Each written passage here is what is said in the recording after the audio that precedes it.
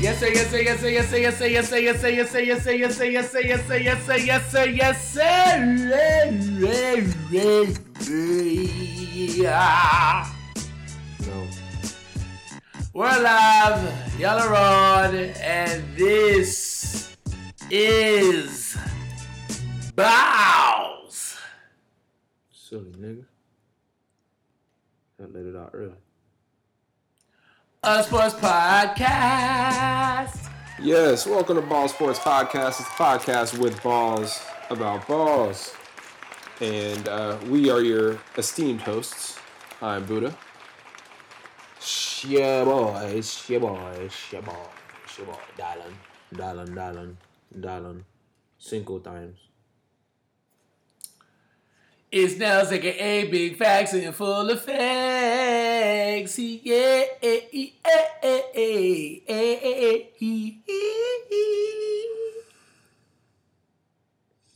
Okay. How y'all boys doing? Big chillin'. Coolin', bullin'. This is episode something or another. Man, you know the episode number, bro. Stop playing. It's like 159. There you go. Yeah. There you go, my boy. Something like that. Yeah.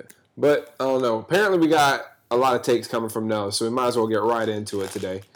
Listen, Take City. Oh, gosh. All right. Oh, yeah. Well, I got a lot of takes, and I'm not scared to share them. Dylan and I are going to kick our feet up for a little bit and let Nels get to talking. But no, we're gonna start things out in the wrestling world. We had a pay-per-view this past weekend. Just to recap quickly, our picks. I went 6-1 with the picks. Nels and Dylan went 5-2. Bro, what the French, bro? So to start things out, the opening match of the show was for the Intercontinental Championship. It was a triple threat ladder match. Jeff Hardy defending his title against AJ Styles and Sami Zayn.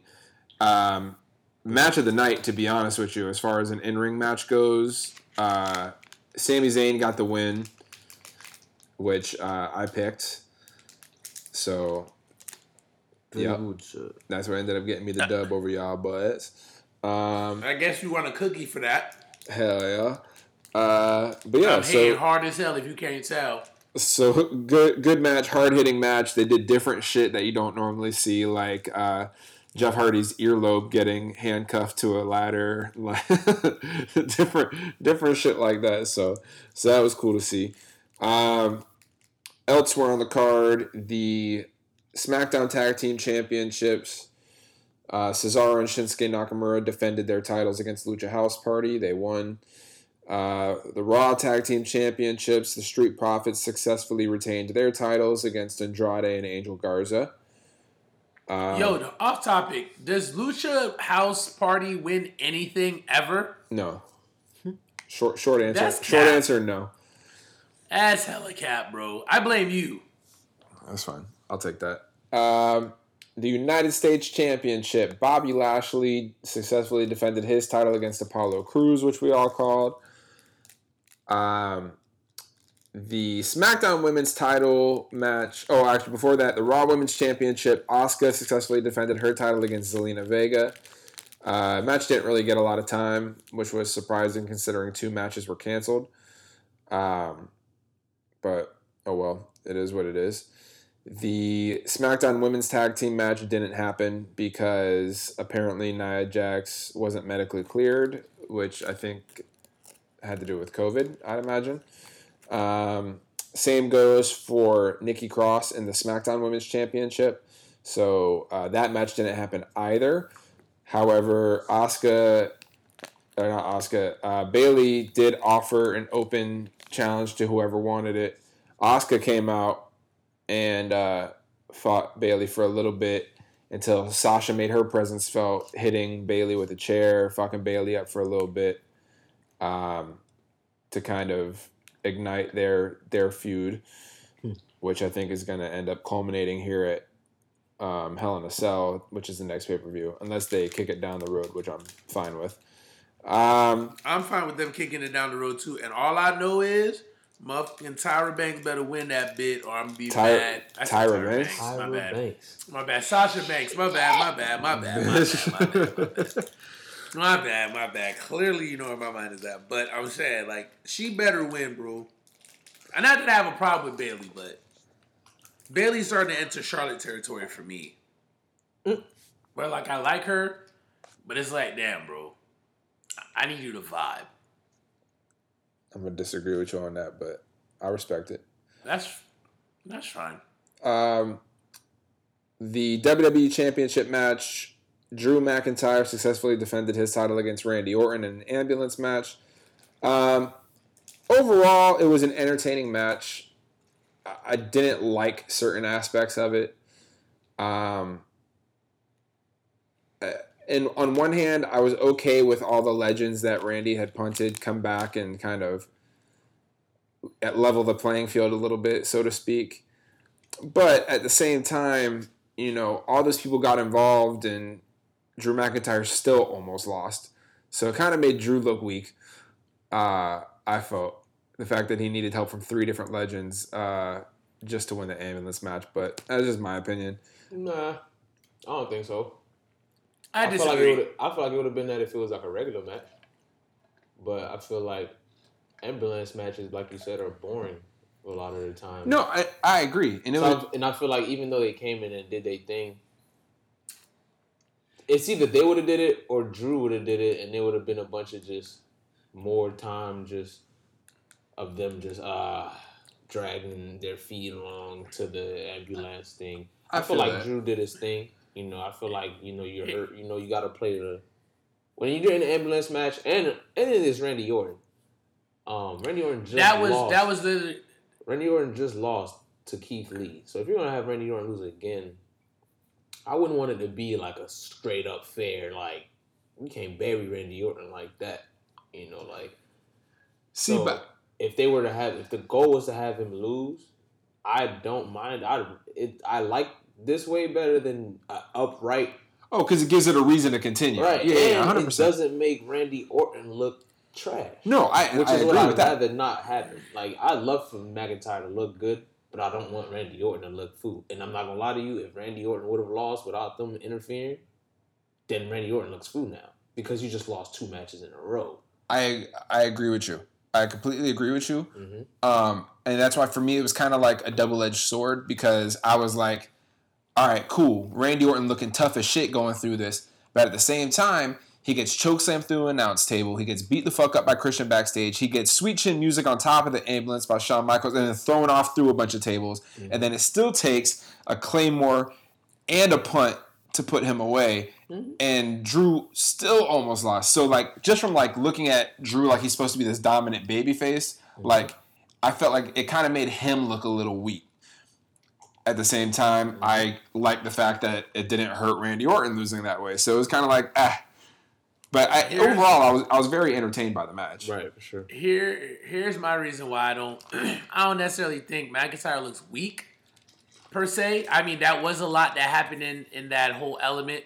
I mean, at the end of the day, it's still Randy Orton. Big Show almost missing. It's never right. It's never easy. It should never be easy to be someone like Randy Orton. That's number one.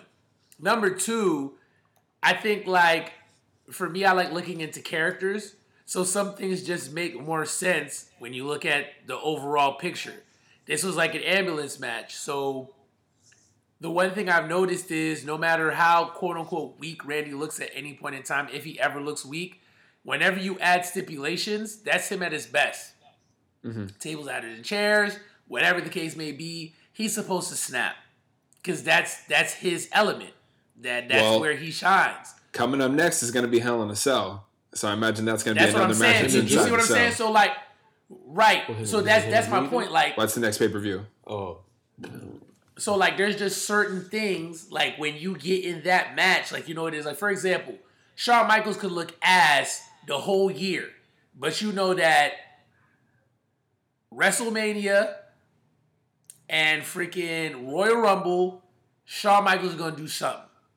Right. Period. Like that, you know what I mean? Like, the man's name is Mr. WrestleMania. Like, he can't be ass in WrestleMania. Like it needs to be practically impossible to beat him.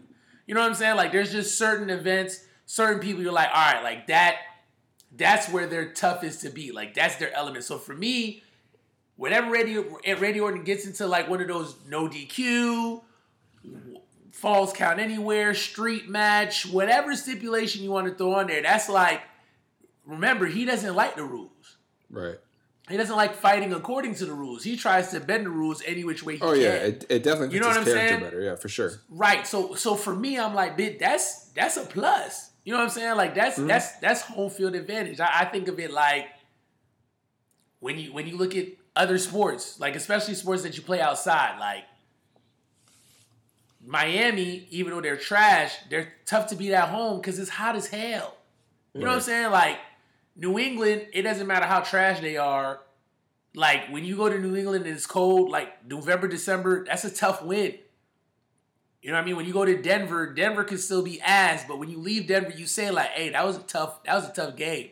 Because they don't get tired over there. Even though the air is thin, they're just used to it. They just ain't got the skill. That's why when a Denver team is good, they're really freaking good. Because it's a home field advantage. So, like, for me, that was kind of where my mind went. Like, Randy's supposed to be like that in this match. Like, it's supposed to take all that to beat him because he's in his zone. So I didn't necessarily think it made McIntyre look weak per se.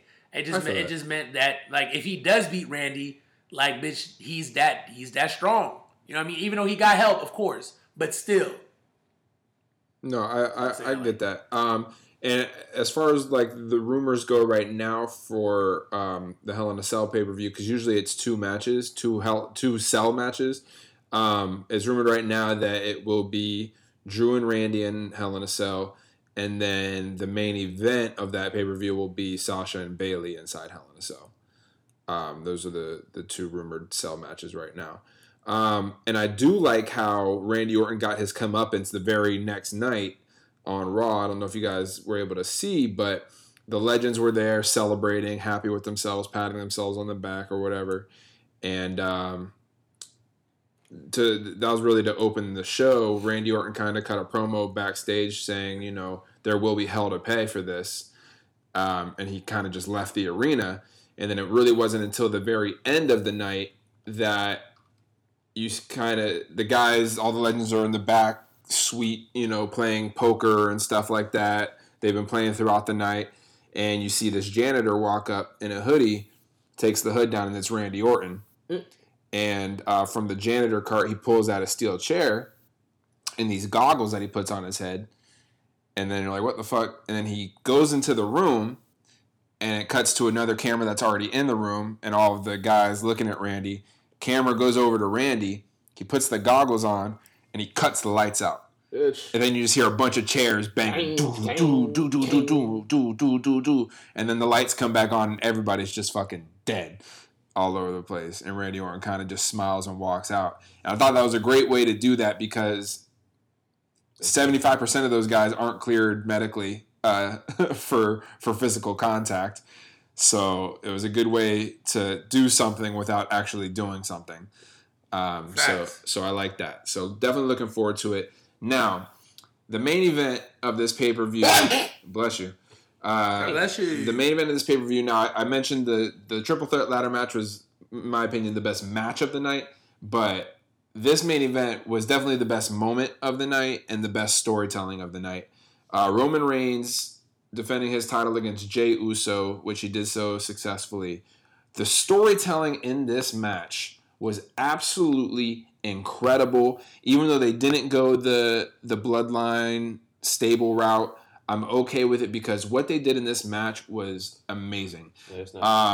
Him wanting to be called the tribal chief, that's all he wanted. He said, I'll end this as soon as you call me the tribal chief. And, you know, Jey Uso refusing.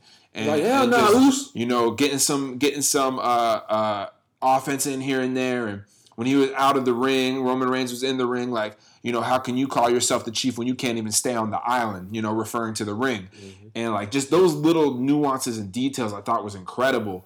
And, you know, even to his twin brother having to run down and, you know, wanting to throw in the towel. And his brother like, no, don't throw in the towel, this, that, whatever. And, you know, he eventually had to. And, you know, his brother in the ring, you know, over, you know, basically trying to cover and defend his twin, saying, you're the tribal chief, bro. Like, back off. This is what you wanted? Like, we family, bro. Like, what the hell wrong with you? Mm-hmm. I loved every bit of this.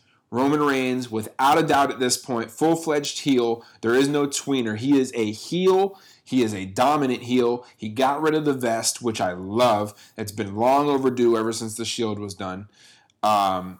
His tattoo looks amazing down his back. Like, he's hitting on all cylinders with this heel persona, and I'm very excited to see what comes of this. Yeah, I have zero complaints about how that whole thing went down. No, it was dope. I ain't gonna lie to you. They spazzed with that bit. Yeah. No, they did really good. It's about time. We've been wanting to do that. We've been wanting for them to do that for a really long time, so it's cool to see it. Yeah, everybody's been clamoring for a heel Roman, you know, because you know what will eventually happen with all these heels. They eventually start getting cheered, and then it becomes a natural progression to a babyface. That way, you're not being force-fed something. This is what we wanted. You know, that's what happened with the New Day. That's what happened with, you know, this person, that person. It happens that way. Facts. Yeah, so very excited about that.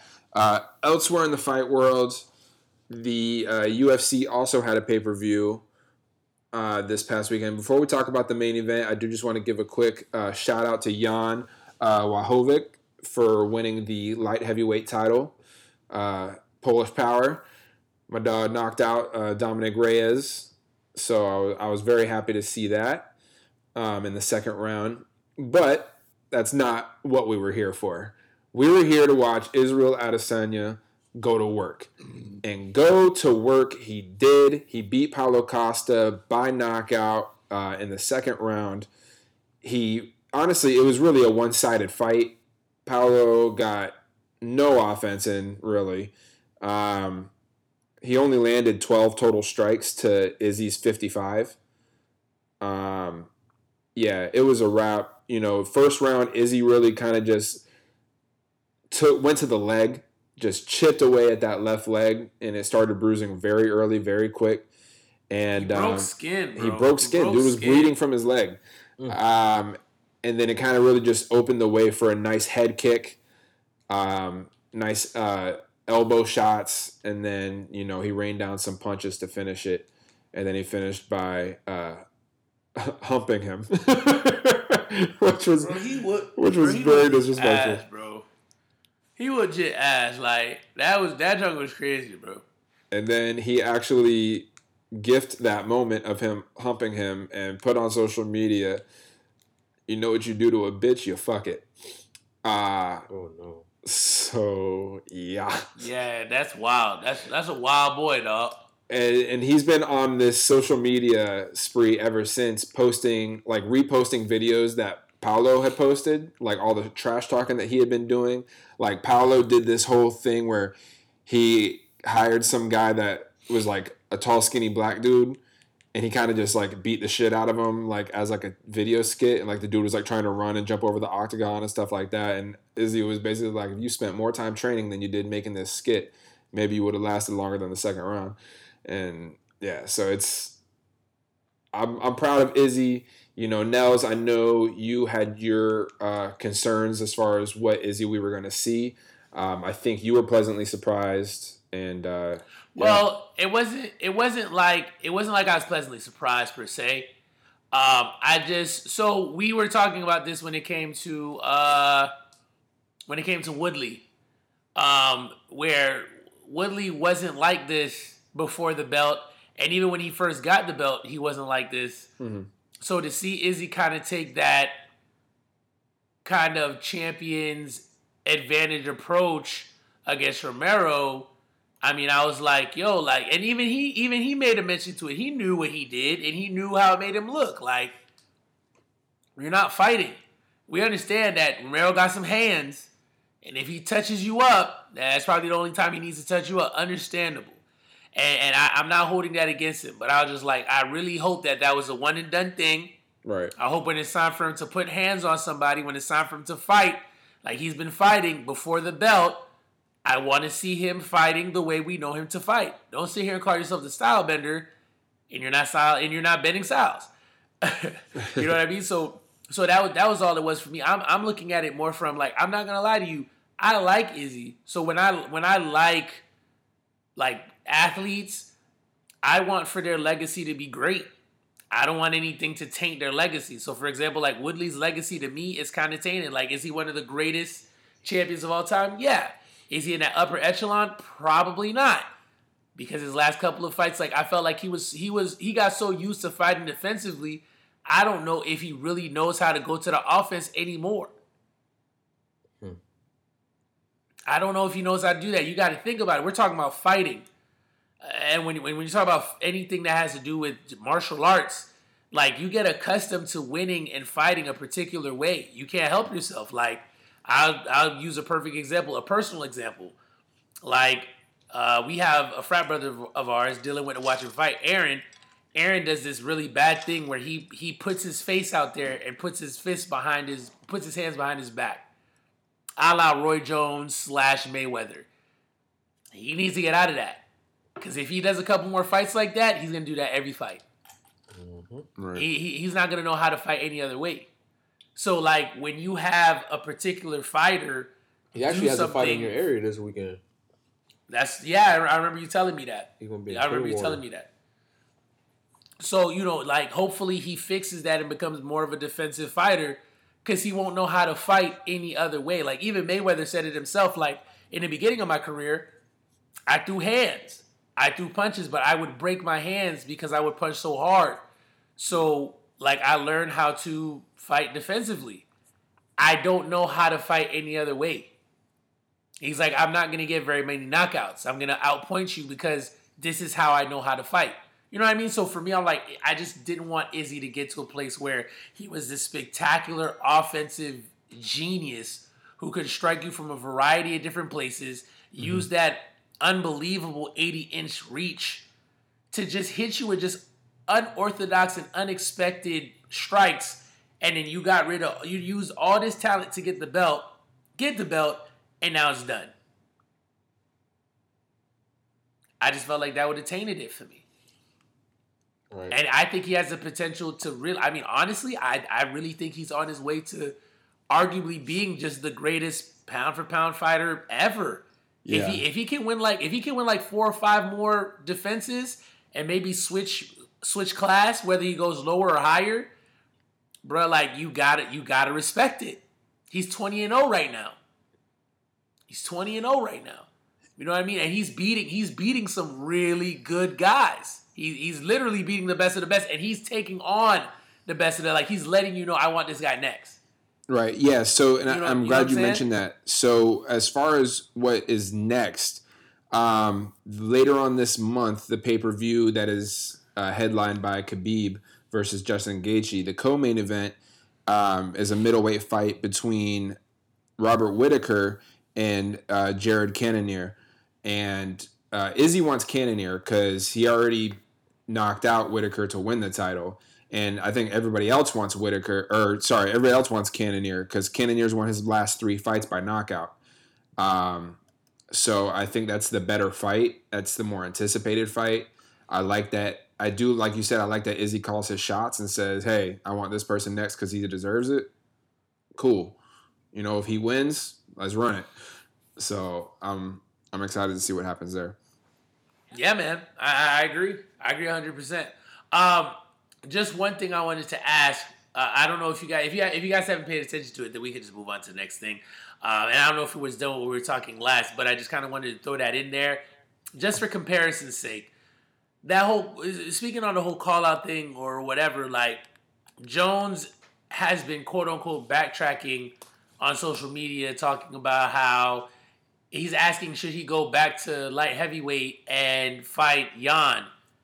How do you feel, or how do you and Dylan feel about it as far as, even the idea of him coming back to light heavyweight? Do you think that's something he should do, or you think that's something like he's past that? So, in my opinion, here's what's interesting. Because if we look at Jon Jones' past couple fights, he didn't look the best. And people would argue, Nels, and I think even said you would argue that Reyes won his fight against Jones. I argued that when I was at your crib. I said, I was like, listen. Exactly. So Jones got some hands put on him now. Like, okay. So you got somebody, who barely beat Reyes, and Reyes just got knocked out by the new champion. So that brings a question mark, like, this could be an interesting matchup. Now, the other thing on the business side, that's not the money matchup for Jones. If I'm Jones and I'm thinking business-wise, that's not the money matchup. The money matchup's going to be in heavyweight against either Stipe or Francis Ngannou. So here's my thing. I don't think nobody wants Francis. Not going to lie. Yeah, facts. I don't think that Jan is a good fight for John, because I think whereas Reyes gave John some issues, Reyes is just as rangy as John is. Right. But Reyes isn't as strong as Jan. Yeah, as Jan. So yeah, Reyes is as strong as Jan. However, Reyes is a little bit more like rangy. He's shifty. He can get hits in. So the way he was going to beat Jan was he had to outpoint Jan. Mm-hmm. I think one of the reasons why Jones won that fight beyond anything is because Jones legitimately hurt Reyes more than Reyes hurt Jones. Right. And I think when it comes to UFC anyway, like if it was boxing, I think Reyes wins. But with the UFC, I think one of the things the judge consider is, are you hurt? Yeah, right. Like you punched him 20 times and he only punched you 7, but I'm looking at you and you're bleeding out of your nose, your ear is busted, and you're limping. I think other buddies got it even with his 6 hits. You know what I mean? So I feel like the Reyes matchup wasn't more Jones' speed, but the Jan might be, because Jan ain't going to have his reach, and Jan is slow. He hits hard as hell, but, Jones takes a punch better than Reyes. So I think it would be an interesting fight, but I don't think it would be as unexpected. I don't think either result would be as unexpected as it was Reyes. We didn't really know what Reyes was going to bring to the table like that. Like Reyes did so well, we really thought he had a chance against Jan, and then we started watching the fight, and we were kind of like, yeah, we kind of forgot about Jan there a little bit. Right. My bad. You know what I mean? So as far as Jones, I just told you, like, when I like an athlete, it's about legacy. Mm-hmm. You beating Jan and getting back your belt isn't really going to help your legacy. Right. You going to fight Jan and Jan whooping that ass is going to hurt your legacy. 100%.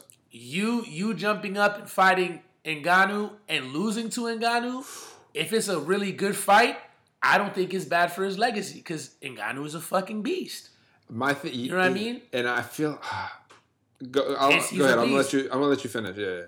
Now Jones beating Ngannou, that's next level. Jones beating Stipe, that's what he's supposed to do technically. Him losing to Stipe hurts his legacy. So if I'm his homeboy or if I'm his manager, I'm gonna say, look, you've kind of already solidified yourself as the greatest to ever do it. I don't think you should even do a warm-up match. I think you should train your ass off. You've done this forever now. I think you get a good training session. If anything, pay Stipe and fight Stipe privately. Fuck it. Do that. And fight Ngannou. Straight up. No warm-up fight, no nothing. Because you know what's going to happen from then to now. Or from then to that point. I say fight Francis. Period. Go for it. Fuck it. Well, here's the issue. And from Dana White basically even said this. If Jon Jones is going to fight in heavyweight, it's going to be for the title. Nothing else. Right. So, because they don't want to take the chance of putting him in a fight that's not a title fight, losing, and then it's like, oh, well, then no one cares to watch him in a fight against the best of that division if you can't even beat somebody else. So, because the next fight for Stipe is Francis. So I don't think Stipe wins, bro. I don't either, because my thing with Francis is, and I think the one word that is kind of what's really scary for Jones is that Francis, he's overwhelming. Everything about him, it's just overwhelming. The power, the speed, it's a lot very fast, and I just don't know if Jones is ready for that at that weight. Because it could get ugly really fast. I agree. I agree. So I mean, he ain't really got much of a choice. He's only got one fight that he can do. So yeah. shit. Or stay retired, which he Facts. That's the other option. Who, John? Y'all talking about John Jones? Y'all know I don't speak UFC talk. Yeah. Oh yeah, he needed to stay at the house, smoke his crack. Jesus. Smoke your dope, bro. Leave the UFC alone, bro. You did your work. Other controversy that's been coming out of UFC is with the whole Conor McGregor situation. Conor McGregor is tired of Dana White, quote unquote, putting out false claims that Conor's been ducking fights against certain people. So Conor's been putting out receipts basically of DMs between him and Dana and, you know, different things like that. And basically saying, look, I wanted to fight 4 times this year. You don't want to give me a fight because it's not the big name or this, that, whatever. I'm trying to fight. I'm not ducking fights. I said, give me anybody. The only fight I said no to is because you wanted me in there as a replacement just in case somebody else can do it. He's like, I'm not a replacement fighter. You build a card around me. I'm Conor McGregor, which he has a point. He is Conor McGregor. Yeah, he is the highest drawing fighter in the UFC. Yeah, you're not. I'm not going to be nobody. I'm not nobody's replacement fight. Like I'm either. Conor fights, people are watching. Yeah. So, and I completely get where Conor's coming from as far as that goes. So, you know, Conor's in this situation now where he's like, look, I'll take whoever wins between Khabib and Gaethje. That's a fight. That's the fight. What's up? But we're not going to sit here and talk about me like I'm ducking fights. Like, I'll fight anybody. I said I'll fight Ferguson. I said I'll fight Sanchez. I said I'll fight this person, that person. I'll fight Diaz again. Give me the contract. I'll sign it. Dana be trying to rile these niggas up. Yeah. Dana, you not slick, bro. We see what you doing. Leave me dog Conor alone, cuz. Fuck me. But all right, Nels, I don't know if you had anything to add there. Otherwise, we can move on to NFL. Yeah, let's do NFL, bro. We on it. Let's go. All right, bet. So I'm gonna go through, recap the games. If you guys have any takes, please stop me. So we will start with Thursday Night Football last week, where the Dolphins showed up, beat the Jaguars handily, 31-13. They showed up and showed out, young man. Fucking right. Fitzmagic, you know, did what he did. They beat the dog shit out of them boys. Yeah, they really did. It was pretty ugly. Fitzpatrick has fun. Like, if there's one thing when you watch him play, like, at this point in his career, like, just having fun. So I gotta respect it. I mean, to be honest with you, I feel like the Dolphins are building something. And, you know, Fitzpatrick is playing a major part in that. I don't think that this is the team, or even the next team is going to be the team that turns it around. But if they do eventually, especially under Flores, become this, you know, playoff contending team, you're going to have to look back on teams like this year and possibly next year that kind of laid down that foundation for success. You got to find things that work and don't work. And whatever it was that they was doing against the Jags, I think it works against at least the bottom half of the league. Right. I mean, and I love that they're just going to let Tua cook for now. Just let him sit on the sideline, learn. Like, yes, bro. Just absorb everything. Like Patrick Mahomes did in Kansas City. There's no reason to put a young quarterback in a trash situation. No need. You're already not going to perform well. There's why put him at risk for whatever? Just let him learn. Y'all aren't ready to contend for anything right now. Right. The Falcons drop the ball again, blow another lead for the Bears beating them 30-26. Mitchell Trubisky getting benched. Nick Foles coming in, saving the day. Went threw for 3 touchdowns in the comeback win, and he is now the starter of the Chicago Bears. I'm not gonna lie to you, bro. Congratulations to that man and all, bro. But Mitchell, you gotta clear it, bro. Yeah, Like At this point, and it's to be honest over with you, I don't like what they did. I understand they was getting a dog walk, but Mitchell Trubisky was not the reason they were getting dog walk. When Mitchell Trubisky got put on the bench, he had 126 yards, 1 touchdown, Yeah. hadn't turned the ball over. Your defense gave up 26 points. You wanted to sit Mitchell Trubisky this entire time. Oh yeah. You didn't want Mitchell Trubisky to be 2-0 going into this situation At all. That's And why you they looked paid. for That's why they any paid Foles time- so much you money. looked for any opportunity for when you're no longer in the lead and you're down 2 touchdowns or more to be like, oh, pull the trigger. That is bullshit. That's horrible coaching. The Bears are not going to get nowhere because of that. Karma's a bitch. And when you do evil shit like that, ain't nothing good finna come to you. I understand that man's in there throwing 3 picks. The man, I had to look. I'm like, damn, he must be playing trash. Are they 2? I'm like, oh wow, they're 2-0. And I look at the stat line that he's putting up. The man was having a good game. Your defense couldn't stop a nosebleed. And then you put Nick Foles in, and I'm sure, I don't care. This is something else I believe. I believe depending on who's in the game, you guys change what you call. You guys start to make stuff look a lot better. How is it that all of a sudden Nick Foles comes in and just does tremendously, just so much better? Did Nick Foles go in there and make his own plays? Did he start calling his own plays? Or is he not doing the same plays that you're calling for Mitchell, or are you just calling different shit? Because Mitchell Trubisky was not having a bad game. He didn't turn the ball over. The game was early. And you said, nah, sit down. I know our defense gave up 26 points. But that's because of you. That's bullshit. So I don't think it's necessarily all of that. I do think what he did was flawed. I do. However, I think that you also got to look at personalities.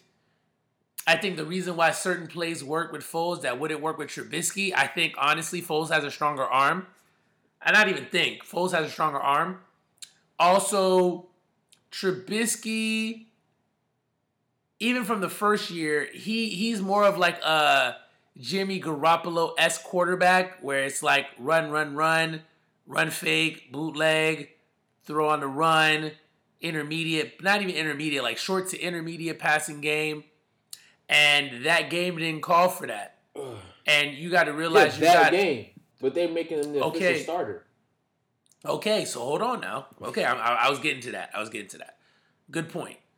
But also you got to look at personnel. You've got Graham, you got Miller, you got Robinson, and then you got that other wide receiver. I can't remember what his name is, but the rangy dude who plays the slot goes back and forth with Miller. No, not Miller. He goes back and forth with Miller. Mooney. Not because Robinson's the one that's always outside, but Miller and another receiver they back and forth it. Mooney. I just can't remember his name right now. But those guys are down the field guys, especially Robinson. Like, open up the playbook, and again, remember, this was kind of the situation that changed up Carson Wentz a little bit too. Wentz now takes a lot more shots down the field because that's what made Foles so successful during that playoff run. Foles is gonna sling that bit regardless. He don't care what it is. Like, that's what he does. He throws the ball down the field. That's how he beat the Patriots. It's just he threw the ball down the field. He gave his receivers a chance. He gave Alshon a chance. Like, fuck it. Like, I'm gonna let that bitch go. Not a lot of quarterbacks got that confidence to do that, whether they're throwing 2 interceptions, 3 interceptions, whatever. Mitch is not that quarterback. Trubisky's not that quarterback. You can tell by the way he plays, he's not a gunslinger. He does not let that ball go. And with the personnel that they have, maybe Foles is just better suited. We won't know until the next game. Right. But if Foles goes out there and he goes 14 for 22 for 300 and some odd yards and 4 touchdowns or 3 touchdowns, that offense is probably better suited for a gunslinger, bro. I'm with you. Trust me. I love Trubisky. They were 2-0. I can't see shit that tells feel me that he should be the permanent starter. I get what you're saying about him being a gunslinger, but you're 2-0. You didn't need a gunslinger to go 2-0. So to have one game and then him to be benched off one game and now to no longer be the starter because Nick Foles came in there and won y'all the game on a game that already wasn't because of the quarterback that y'all was winning, that y'all were losing. Your defense was just ass, in my opinion. That's why I felt they were down 10-26. But I get it. He is a gunslinger. He's proven, but I just outside of all that, I just don't like the situation. I don't like. No, I definitely feel. Yeah. I definitely feel you. I do feel you. It's just I was just giving you just another perspective. I understand. You know what I mean? I understand why they make the decision. It's still a fucked up. My thing is not about why easily you make the decision. Easily, I'm more easily like it's a fucked up decision. That's a fucked up decision. It's like for sure. You let the person especially if like you had somebody sitting there all off season doing all that. You feel me? That the way this went about it lets me know that this is more than just. This is who you wanted this entire time. And if that's who you wanted this entire time, then you should have been... Why didn't you play him week 1? Why didn't you play him week 2? Why didn't you have him start from the jump? We're early. We're early in the season. Nick Foles could have been started from day damn one. So what the hell was the point of starting Trubisky the last 2 games? No, listen, I'm with you. Trust me, I'm with you. You know what I'm saying? That's terrible. They're gonna but be like that team ain't getting nowhere because Karma gonna hit. But here's the thing. See, but now in the same context, they are 2-0. A lot of teams start 2-0 and then their season in a bad way. What if they make this? What if they make this change and they make it to the playoffs? Then what? We'll see. And I think that's what he's banking on. Like last year, Mitch didn't get him there. You know what I'm saying? He feels like they should have been in the lead earlier, maybe. Maybe he feels like I need a quarterback that's willing to take these risks, and Mitch ain't doing it, so sit your ass down. Because we don't know what happened. We don't know what he's telling Trubisky. Maybe he's telling Trubisky, I want you to do this play this particular way. And he probably ain't. So he's probably like, look, I can't do it. Sit your ass down. Mm-hmm. We won't know until probably the end of the season or if Trubisky gets traded or whatever. But, we'll definitely hear about it in the offseason for sure. Right. It'll come out. We'll know exactly why his ass got sat down for sure. Yeah. All right. So up next, in a game that ended up being a lot better than it started out, the Bills beat the Rams 35-32. After blowing a 25-point lead, the Rams caught up, but the Bills were able to hold on and win. Yeah, really fun game to watch. Probably not fun to watch if you were a Bills fan because it got a little sketchy there at the end. But it sure did. Yeah, but I gotta give credit to Josh Allen. He's playing lights out right now. Oh yeah, that boy balling.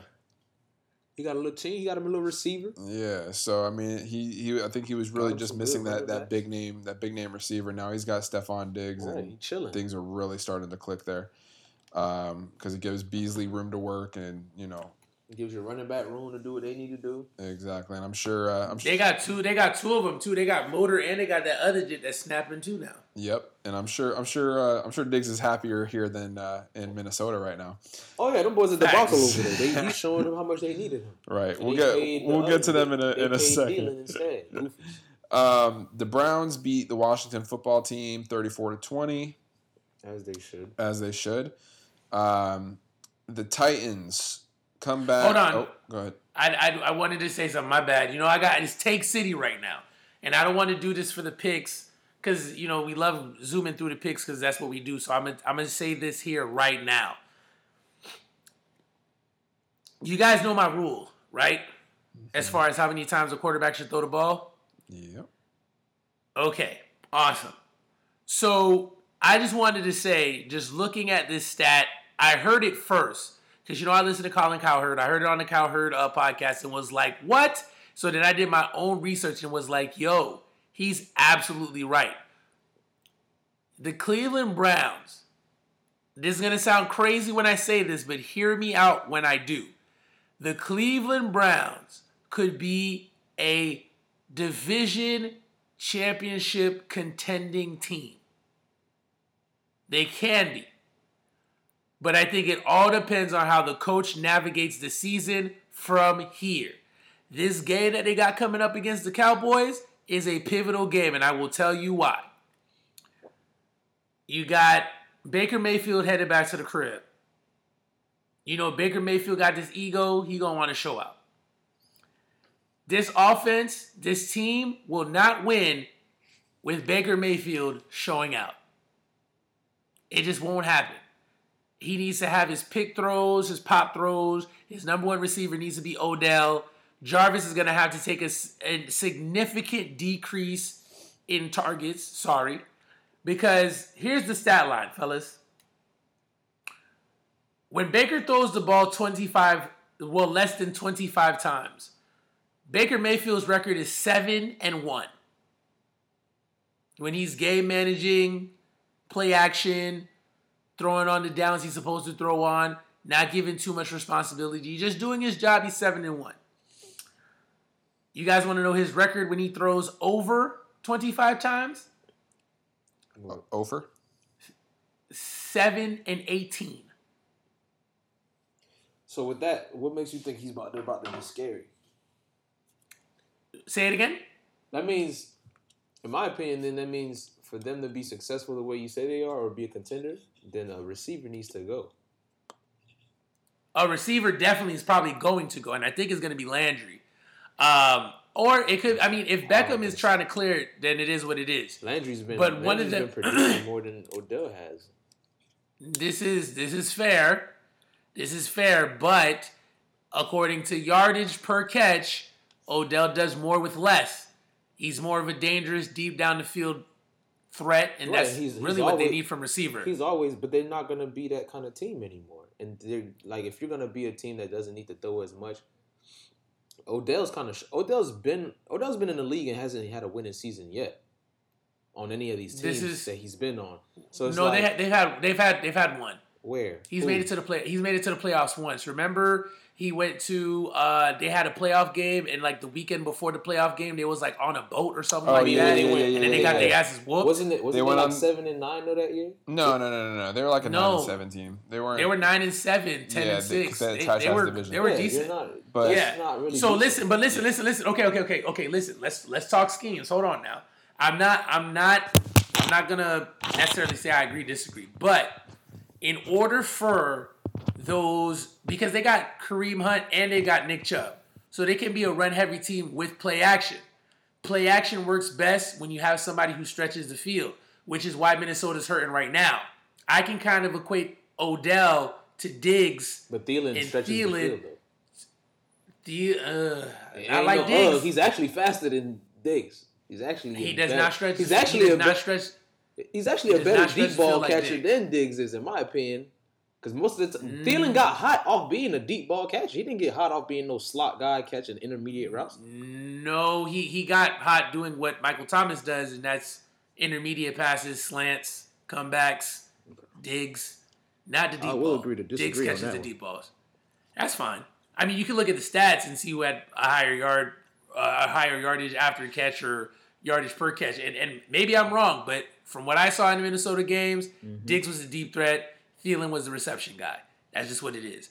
On this offense for the Browns, Landry's the reception guy, and Odell's the deep threat. You'll see a game where Landry will get 8 catches for 88 yards or 9 catches for 90 yards, and then Odell will have 4 catches for 74 yards, and you say, oh, well, Landry produced more. Well, Landry had that open space because Odell is stretching the field. Odell only touched the ball 4 times. He probably had 6 targets. All passes beyond 8 yards. You need somebody to stretch the field for play action pass to work. If you want a game manager to manage the game, you got to have, it doesn't have to be anybody great, but you need somebody who's going to stretch the field. And I personally feel like when they're playing the Cowboys, because he said something interesting, and he was like, if it's going to be a buckle down game, it'll be a buckle down game. If it's going to be a shootout, it's going to be a shootout.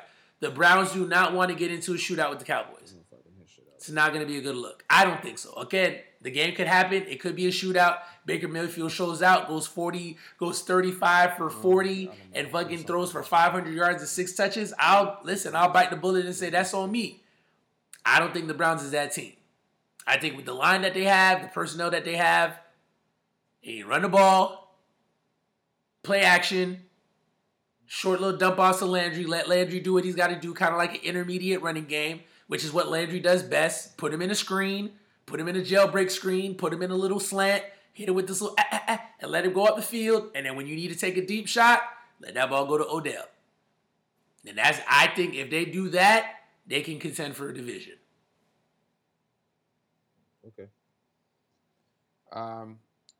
Well, the next game, the Titans beat the Vikings 31-30, but the biggest story of this game really came with the fact that ended up being 5, but initially 3 players of the Titans contracted COVID-19.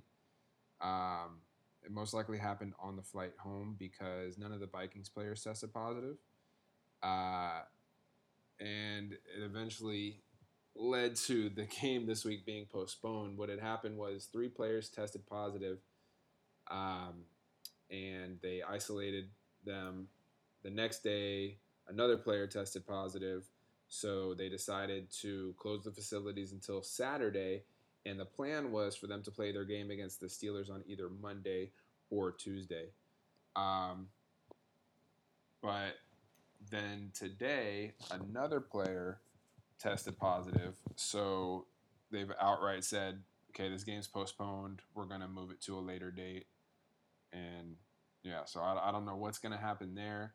So now they're taking a very early bye week, it seems. The players are kind of confused. No one really knows what's going on. The Steelers, I feel bad for the Steelers because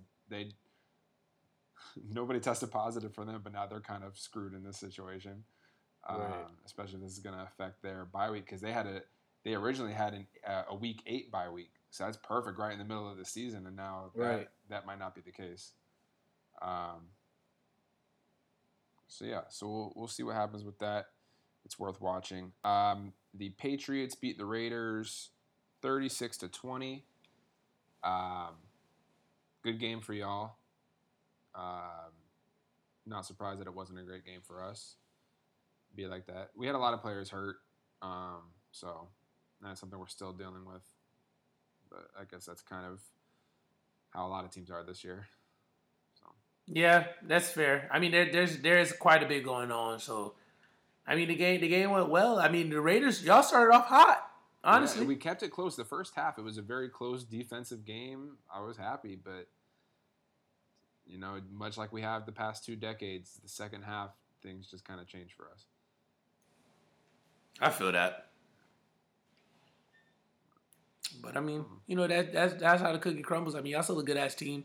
I like what the Patriots are doing. You know what I'm saying? I just think that these first 3 games just solidify Belichick and McDaniels being like the best 1-2 combo as far as coaching goes in football history to me. I mean, it's hard to argue that. That's for sure. Yeah, definitely. I mean, just seeing the different personnel they've had, being successful with one quarterback and then having a completely different quarterback and then rebuilding an offense and kind of being in this place where it's still successful. You know what I mean? It's just, it's crazy. The guy who stepped up and won the game for them was Rex Burkhead. Not that he's trash, but he came out of nowhere, if you ask me. True. So. The 49ers beat the Giants 36-9. Shocker. Giants suck. Giants suck. Giants are so trad, dog. New York football teams are trash. It's fitting that they both share a stadium. It's just a giant trash can right now. It's good when it holds events. Yeah, it's about it. It's only good for WrestleMania these days. Ain't it? But shout out to the 49ers for having this easy schedule while their players recover.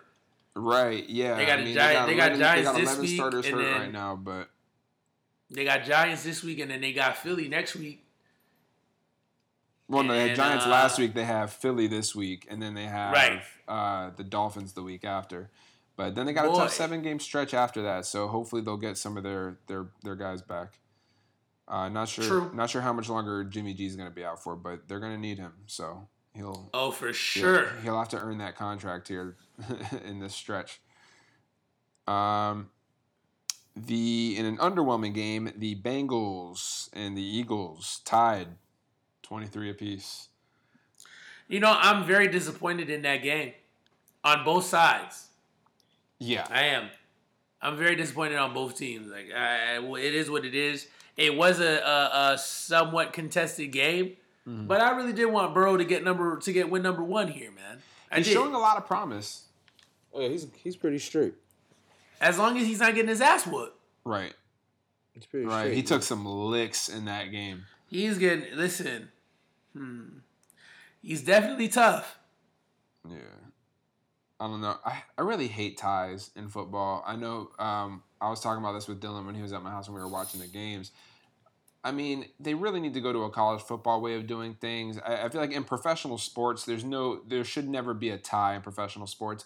Baseball will go into the 25th inning if it needs to. Like, come on, we're pros here. There should not be a tie. That's ridiculous. Agreed.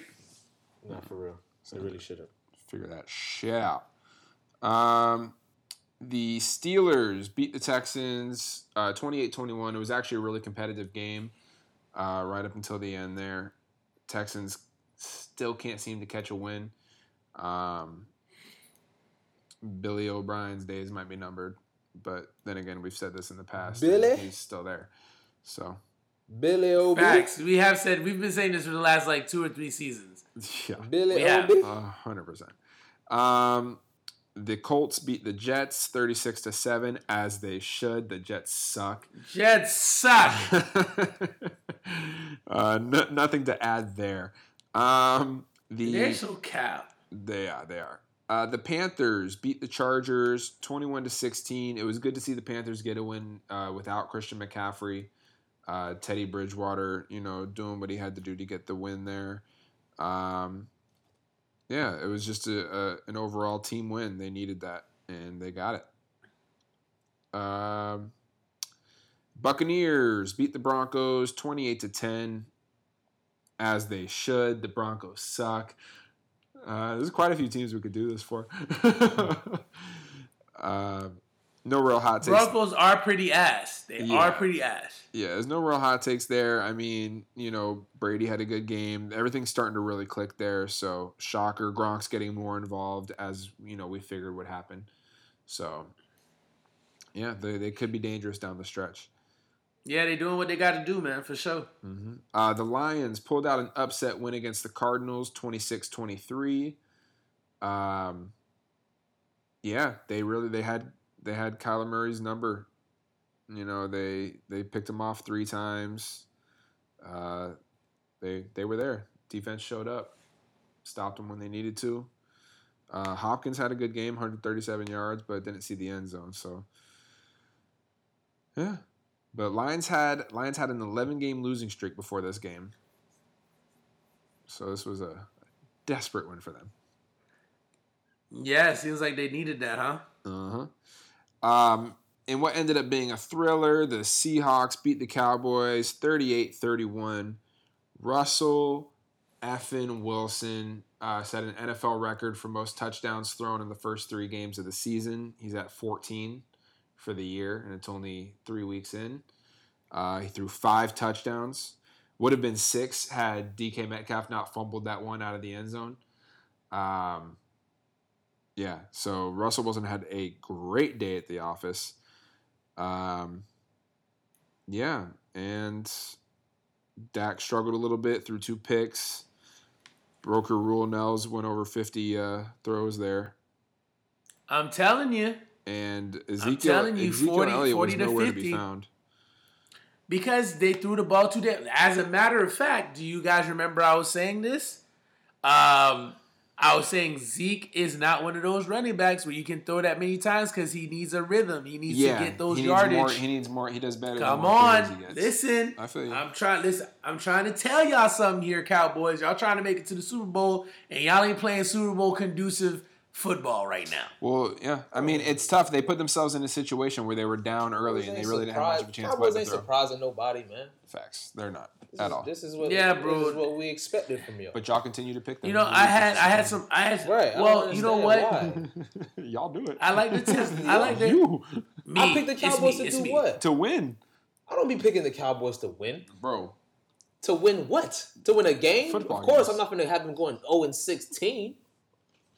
Like, I didn't say I'm not going to win no games, but you never. Actually, last week you did take the Seahawks. Nels took the Cowboys. Yeah, like when have you ever seen me to be picking the Cowboys to do anything good? Never, because they show me who they are time after time after time after time after time. They're no different than the Falcons. They ain't no different than the Chargers. They ain't no different than the Colts. Raiders. The Rockets. The Portland Trailblazers. Like, y'all You're annoying. You're really annoying right now. y'all are all the same shit. Y'all cousins. Oh, fuck. All right. Just to keep things moving, Sunday Night Football, the Packers beat the Saints 37-30. Aaron Rodgers having a good year. You know, a lot of people thought he was going to be butthurt going into this year, but that boy on his shit. He is on it. So that boy mad. That boy say, y'all done forgot about me. Yeah. Yeah. Hell yeah, we done forgot about you, old man. Saints played well, though. They did. They just didn't play well enough on defense. So, sucks to suck. Well, now y'all don't want to play good on defense. Oh, you know what's funny? We're sitting here talking about how bad the Jets are. Sam Darnold just scrambled 46 yards for a touchdown. Great. Watch them still lose. No way. Watch they still lose. 46 yards. Yeah. Yo. And then Monday Night Football, the Chiefs beat the Ravens 34-20. It was really the Chiefs' game the whole time. That score doesn't say how. They really did. They dragged that score doesn't give that game any justice at all. Like, it was one-sided as fuck. Yeah, they dog walked them boys. That defense gonna have to figure that. That defense so be a walk. Yeah, Marcus Peters got exposed a few times. Marcus Peters is getting drugged. So check this out. So here's the thing. This is easily Lamar Jackson's kryptonite is the Chiefs, one of them. So when you include the games in the playoffs and the Chiefs, Lamar Jackson is 0-5. 0-5. Against everybody else, Lamar is 21-1. So, I mean, to be honest with you, I think the coaches need to recalibrate that offense. Obviously, Lamar is a different breed when he's playing ahead, when he's playing comfortable. I don't know exactly what play calls they do when they fall behind. I think they did. I think they did a horrible play calling on defense, though. Yeah, they did. It was very bad. Like, you really put them in a bad place to have to sit there and exactly. So that's my point. Like, when you say play, for me anyway, when I say play calling, I talk about both sides of the ball. I feel like, especially since I've been defensive coordinator for a couple of teams, not professionally, obviously, but there's a different way to call a game when you're losing or when you're behind versus when you're winning. You know what I mean? Like, especially when you feel like it's on you to make a play, especially when you feel like you have a defense that can make a play, which the Ravens have. You know, I feel like sometimes they get a little too trigger happy, but they do need to go back and calibrate because they're literally 5 wins away from being a Super Bowl winning team. You know what I mean? So they're there. Them losing to the Chiefs like that isn't a bad loss. I think it just shows you how much further you have left to go to really be those boys. Yeah, because that you gotta I didn't like the playmaking decisions on defense. I didn't like the man. I understand they're a man-on-man team, but that's the worst team to play man coverage blitz scheme. What? That's the worst team to play man-on-man. What? I'm gonna blitz 2 out of the 3 downs. That's not the team to do that with. You blitz them every play damn near. You are snapping right now. You blitz Patrick. You're snapping. You blitz Patrick Mahomes every play damn near. You had man coverage every play damn near. But you had man coverage and they're still playing 6, 7, 8 yards back. These guys are playing. These niggas are lining up bunch coverage. They're doing a bunch of just crossing routes. They're using their speed. Killing you. They're not trying to get you They're not trying to beat y'all vertically. They're trying to beat y'all horizontally because then once they get the ball, then they can burn you. Yes. Which is what they did the entire game. And as a regular dangler person who is not a head coach, I don't understand how they see that and don't make an adjustment. And you really just went in there. Bro. You really went in there at halftime and told them, we're going to play our game.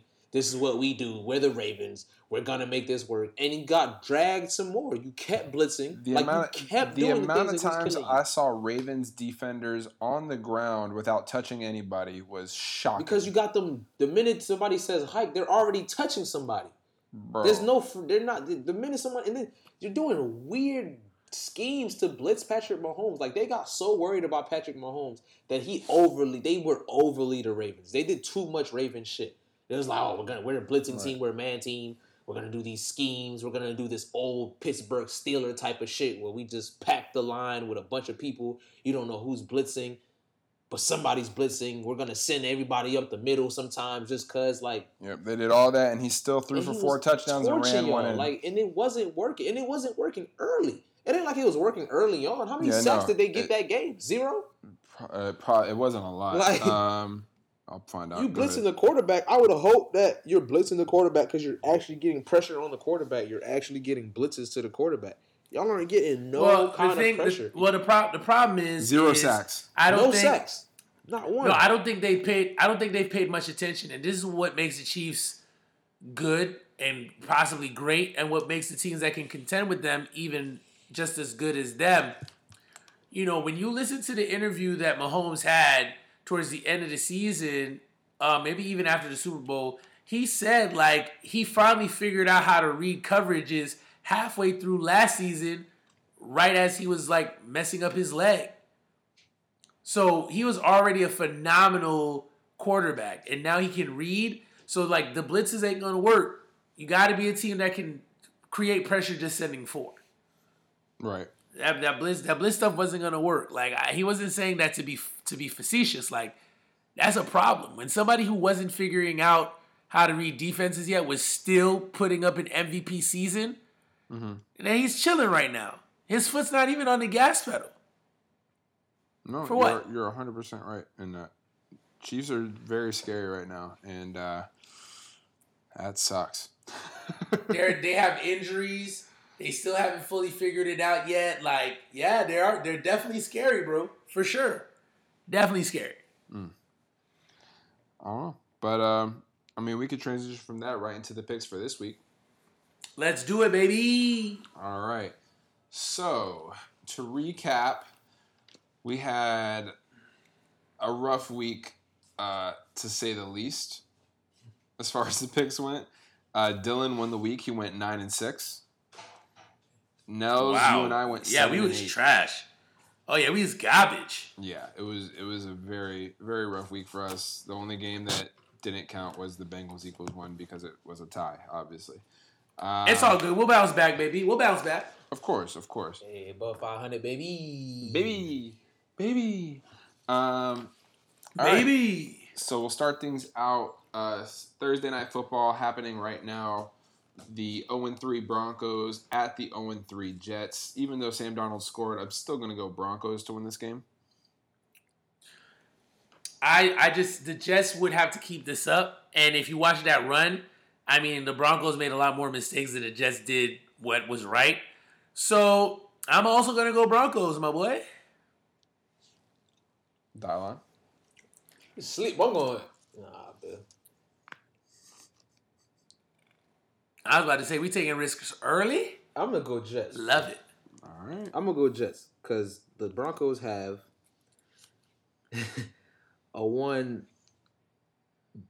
I want to say Brian is the Ripien starting at quarterback. Who? The Broncos? They're not starting Driscoll? No. Right now, the quarterback is B. Ripien. Big, can we change our picks, Hell nah. No, fuck that. Y'all You looked at that before you made your pick. Nah, fam. I was gonna pick them anyways because I was gonna play the odds. You know what? Fuck it. I'm staying with the The Broncos. Jets scored, so I gotta stay with my odds. I'm sticking with. I'm fine with not reneging. I wasn't going to renege regardless. Yeah. Go Broncos.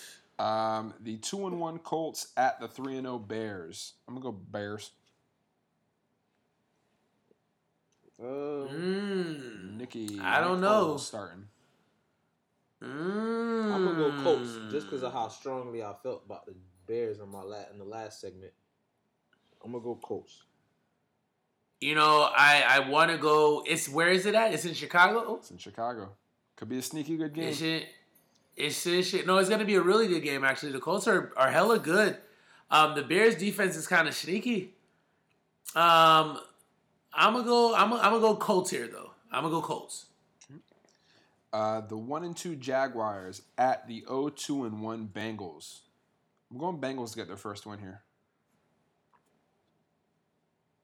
Minshew Magic. Jags. They're at the Jags? Nope, at Bengals.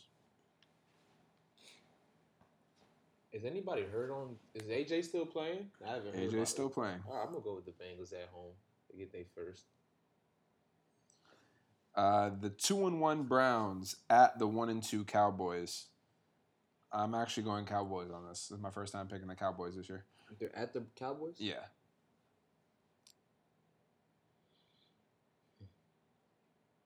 Yeah, I'm gonna go Cowboys. Boy. Oh, I have no faith in the Giants. No, let's just say Cowboys. I know you're going to go It's- Cowboys. I'm going Browns. Bullshit. Hey, you better go Browns. He just called. He said they could be a contender. They better do what he just said. I feel you. The 1-2 Saints at the 1-2 Lions. Saints. Saints. Saints. The 3-0 Seahawks at the 1-2 Dolphins. I know playing in Miami is Seahawks. different, but I'm going Seahawks. Yeah, they about to dog walk them boys. The 1-2 Chargers at the 2-1 Bucks. Brady. Big Brady. The two. I had to do it one time for my dog. I had to do it one time for my dog. The 2-1 Ravens at the 1-2 Washington football team. I think Ravens get a big bounce back win here. Oh yeah, they about to. Lamar finna go for Yes. 800 yards. Because Chase Young's All not playing. purpose. He's out. Too. Lamar going for 800 yards all purpose. Ravens. The 2-1 Cardinals at the 1-2 Panthers. I got the Cardinals. I got the Cards. I don't see enough on the Panthers to say McCaffrey. I want to say Panthers, but Cardinals gonna pull that one out. All right, we got a team here that's going to get their first victory. The 0-3 Vikings at the 0-3 Texans. I am going to go with the Texans. I got the Texans on that one too. Vikings versus the Texans. Mm-hmm. I'm feeling risky. Vikings. All right. The Steelers-Titans game was postponed. The 0-3 Giants at the 2-1 Rams. Big Rams. Upset alert. Rams. A game that could potentially be game of the week. The 2-1 Patriots at the 3-0 Chiefs. I'm actually going Patriots on this one. Nels, you're going Patriots as well.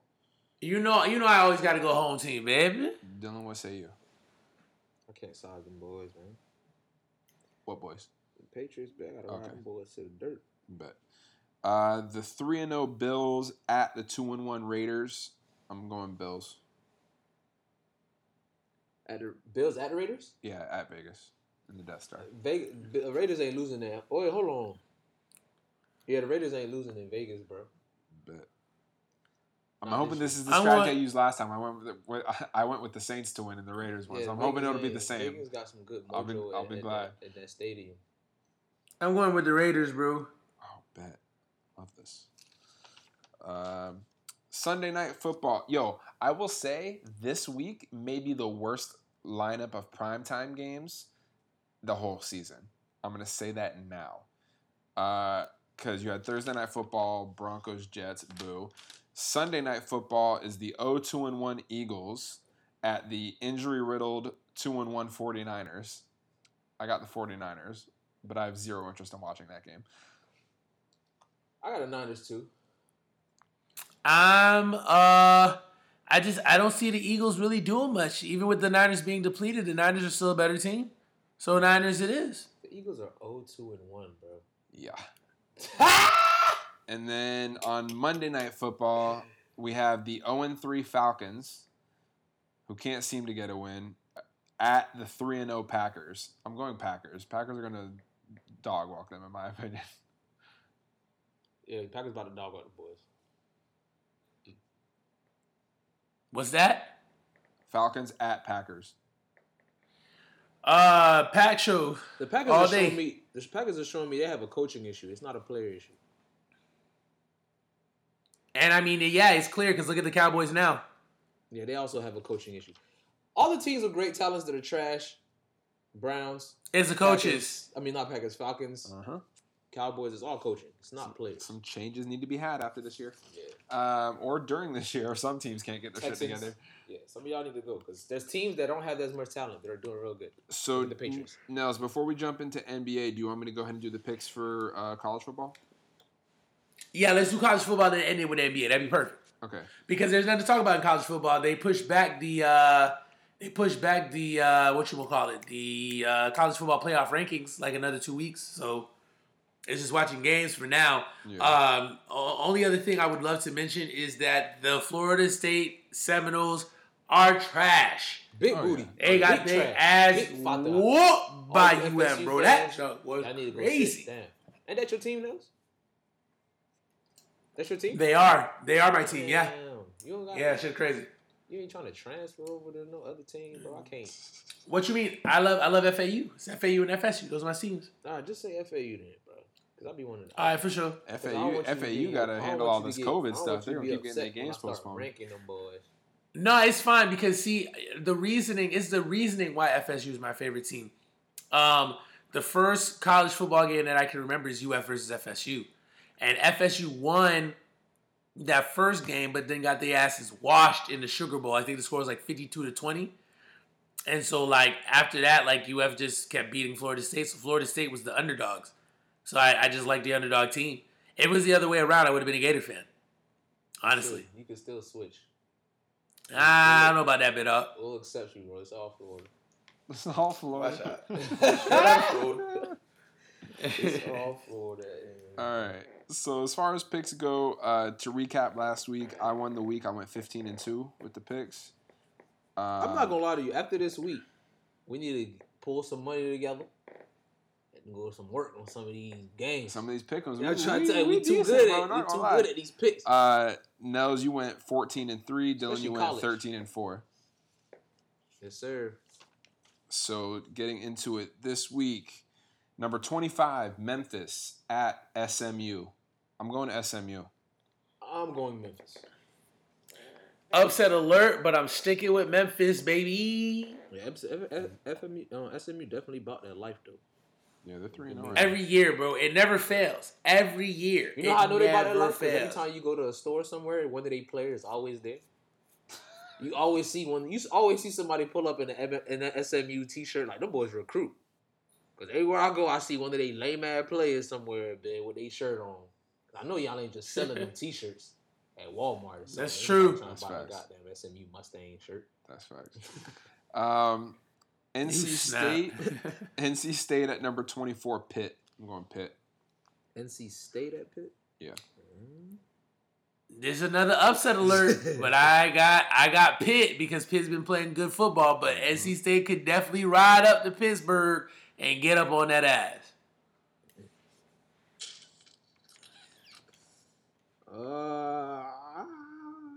I'm gonna go with the upset. I think NC State can come in now. All right.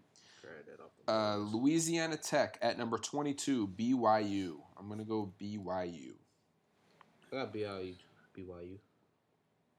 Which team's the ranked team? BYU. Really? Now you Yep. know LA Tech. Number 22. Now you know LA Tech. La Tech was ranked like last year or 2 years ago.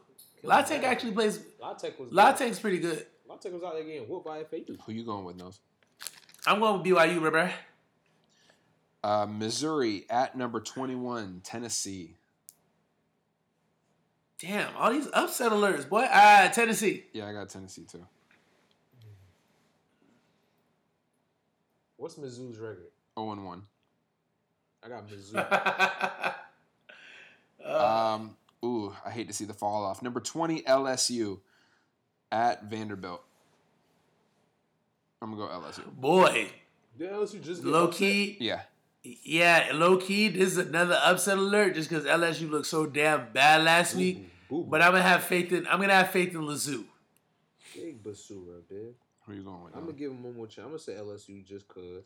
But them boys kind of trash. It's looking like. Another team that had a bad upset last week. Number 18, Oklahoma at Iowa State. Iowa State. I'm going Oklahoma. I'm going Oklahoma. Number 17, Oklahoma State at Kansas. I'm going Oklahoma State. Oklahoma State. Basketball last school. Oklahoma State. Yeah. Ain't got no business being in there. Arkansas at number 16, Mississippi State. Yes, I know it's Arkansas. I just felt like saying Arkansas. Mississippi State. Dylan, actually, I think Oklahoma State is known more for football than basketball. I'm not talking about Kansas. He was talking about Kansas. Oh, Kansas. Oh, easy money. Self-serve. Yeah, Kansas is easily. even though Kansas is known for Aqib Talib. True. That's true. Them boys known for a corner. Every school got that one. Niggas known for one. That's like University of Buffalo got Khalil Mack. That's it. Niggas known for. It's crazy that it's a corner. You're right, your though. team is known for your cornerback.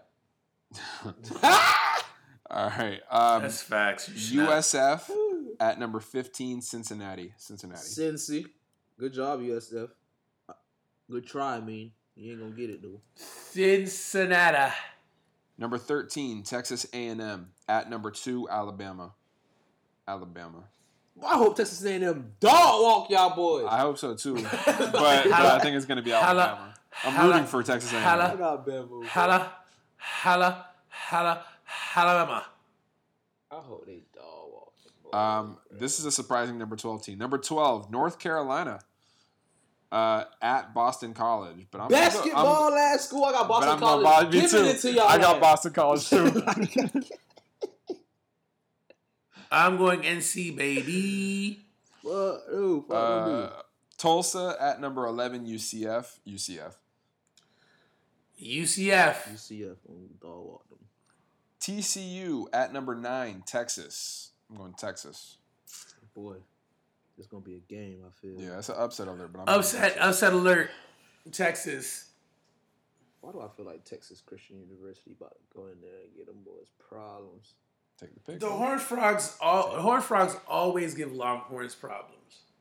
I ain't gonna lie to you, fails. that Longhorn quarterback though got 10 touchdowns, 1 pick in 2 games, but I ain't even gonna lie to you, I'm going with them.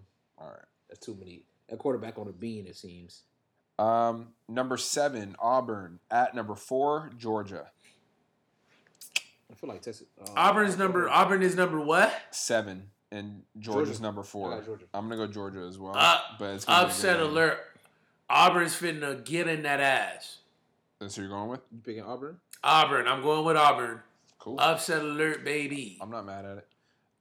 South Carolina at number 3, Florida. I'm going Florida. Straight out of Florida. Ain't no come on now. Ain't no come on now. Don't come on now unless you about to be a fan of our team. I need to hear you say. I said, come on now because Florida's gonna win. Nah, bro, don't say come on now. Just say Florida. Come on now is something fans be saying. You feel me? No, I say whatever I want. I'm grown. Nah, bro. All right, and Virginia at number 1, Clemson. Clemson.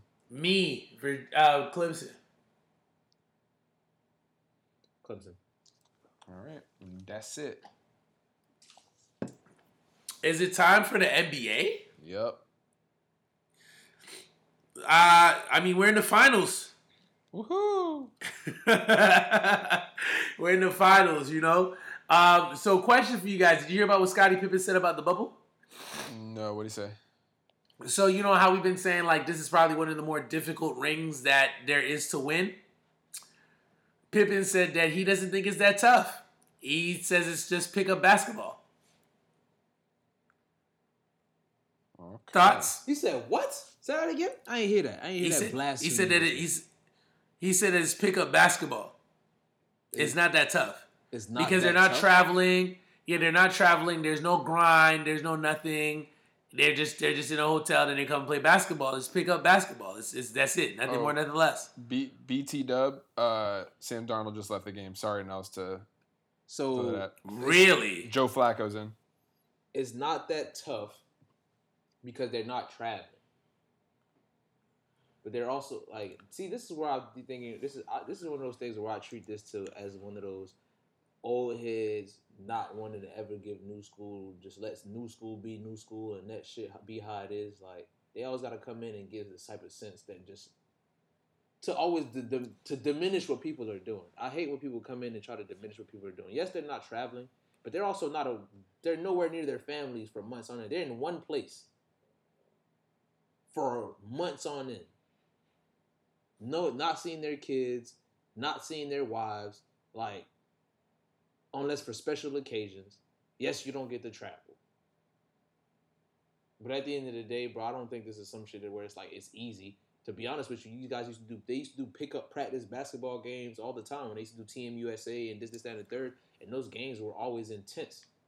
So I don't know what he means by it's easy. It's not hard. I don't get that aspect. Like, still tough. It's a different beast. It's a different nature. It's a different thing. Yeah, there's different things they have to deal with than No, I definitely agree with you. I feel like first and foremost, it's a different grind because you can't do what you want to do. Like, honestly, bro, they've been there since the beginning of July.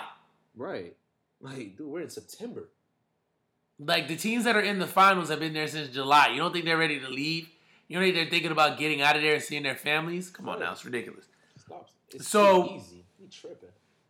Yeah, it's crazy. What's easy is taking a fool-ass contract and saying, nah, let me not get that fool-ass contract. Give me what I'm worth. That's easy. Facts. So I just wanted to. That's kind of messed up, but still fact. I wanted to transition to this. This is my last take of the evening.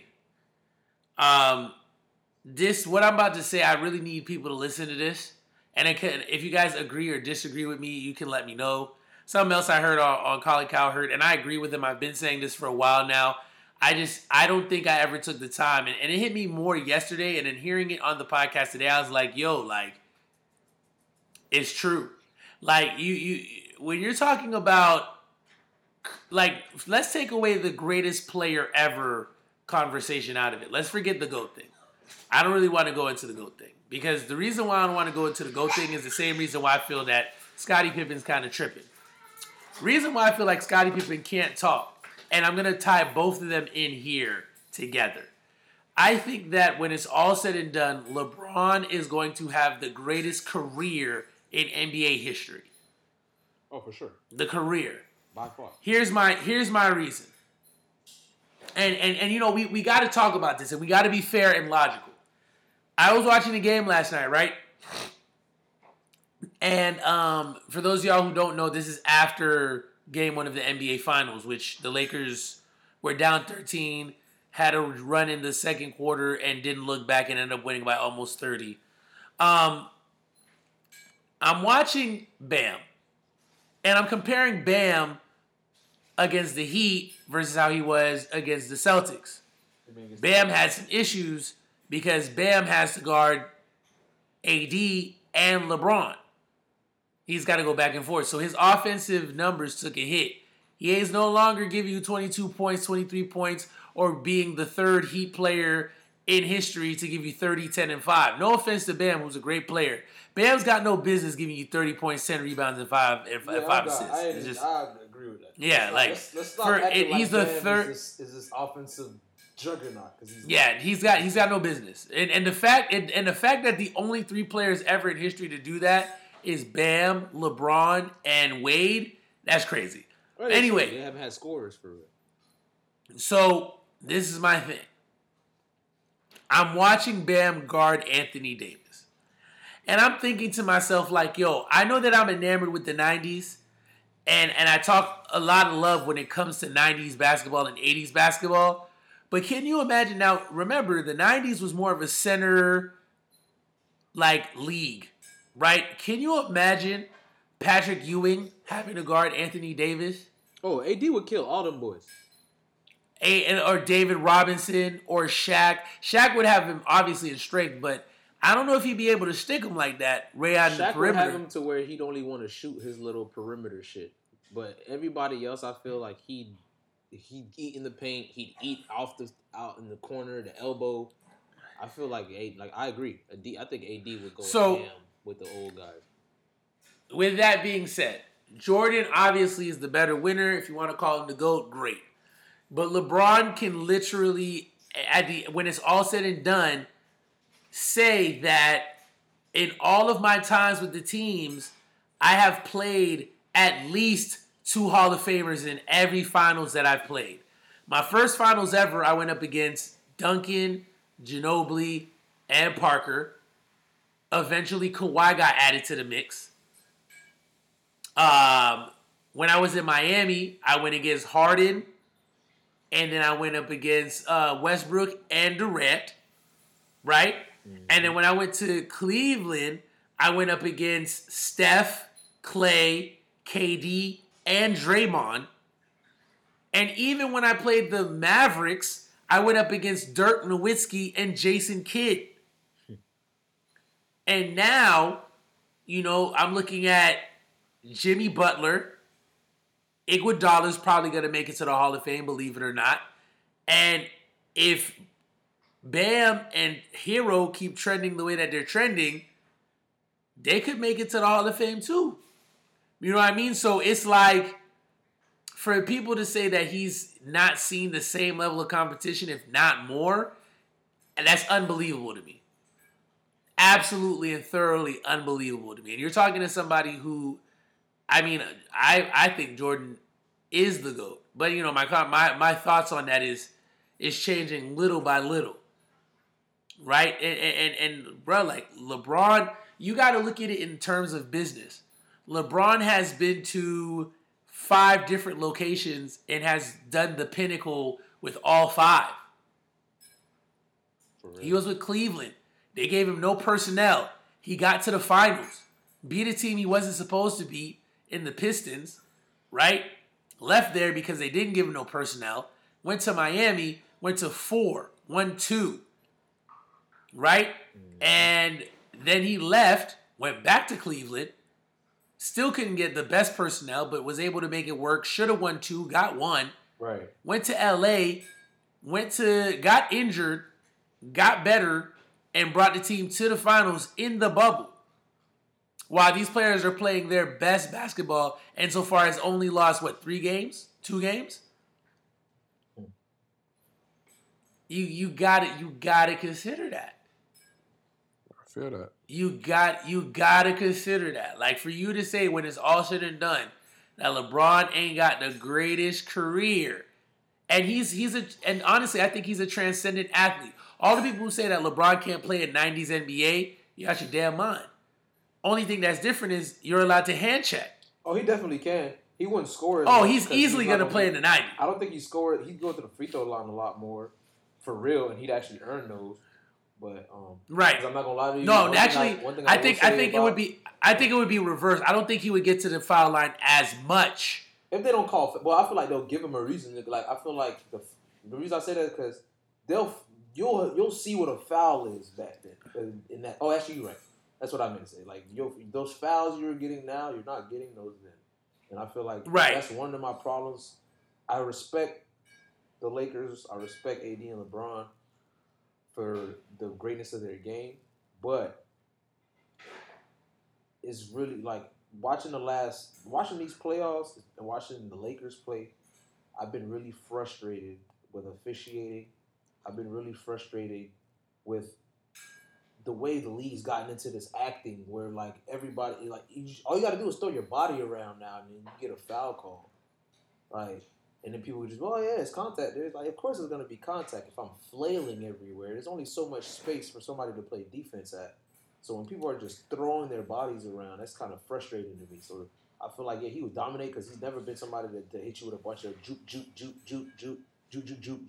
step back. Like, LeBron knows his size. He knows his body.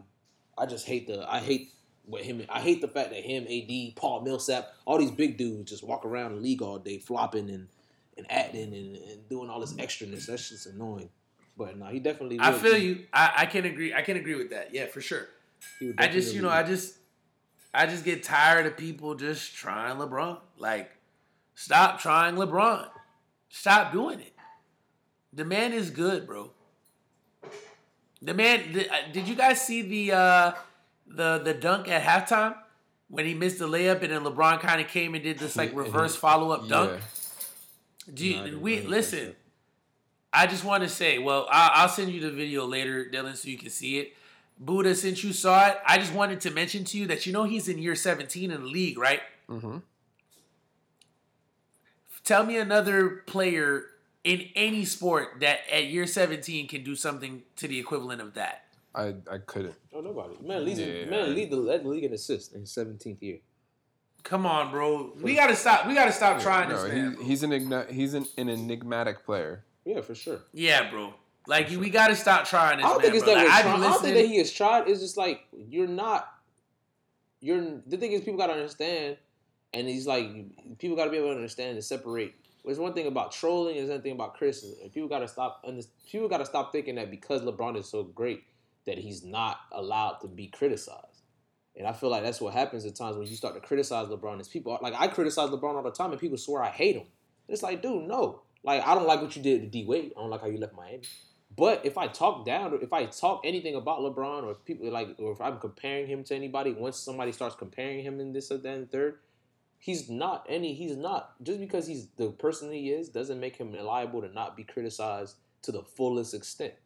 You feel me? I feel like people feel like we're supposed to worship that man. And anything he does that's wrong, we just be like, it don't matter. It's LeBron at the end of the day. He still does this, that. It's like, yeah, it's great. But when you fool, I'm going to let your ass have it. You know, he's at the time now where you can't really try him anymore. But early in his career, that's the time. When people are young and they're the hot thing, that's what you do. You troll them. You sit there and see how much, you see that shit. Is the hype actually real?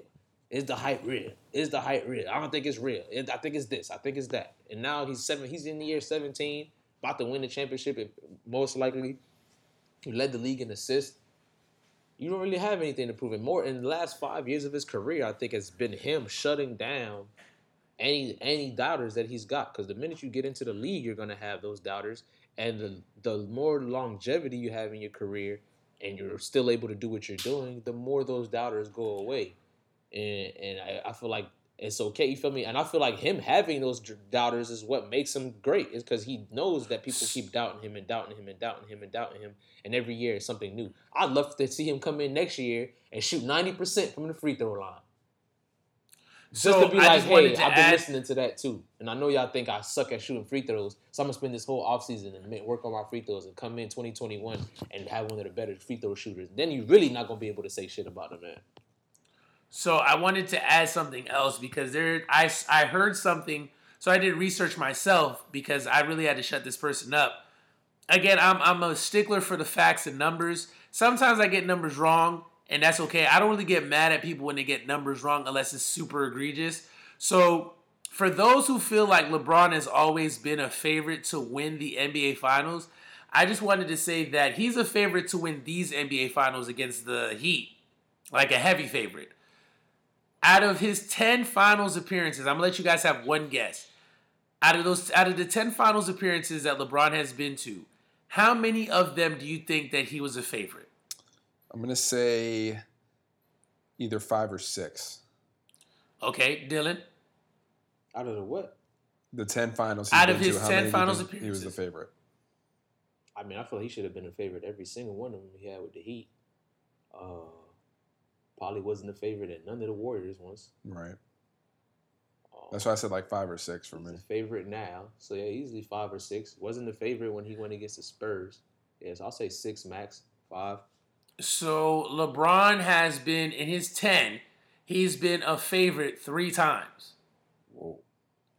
Twice with the Heat. The first time against the Mavericks. Well, the first time he went to the finals with the Heat against the Mavericks, weren't the favorites and the against first the time Mavs? they were the favorites against the Mavs, like the overwhelming favorites. Actually, it's one of his bigger percentages. And in 2013, the first time that they played the Spurs, so Who technically in 2012 that made them not the favorites. Then they played the Thunder. Yeah, everybody thought the Thunder was going to win that one.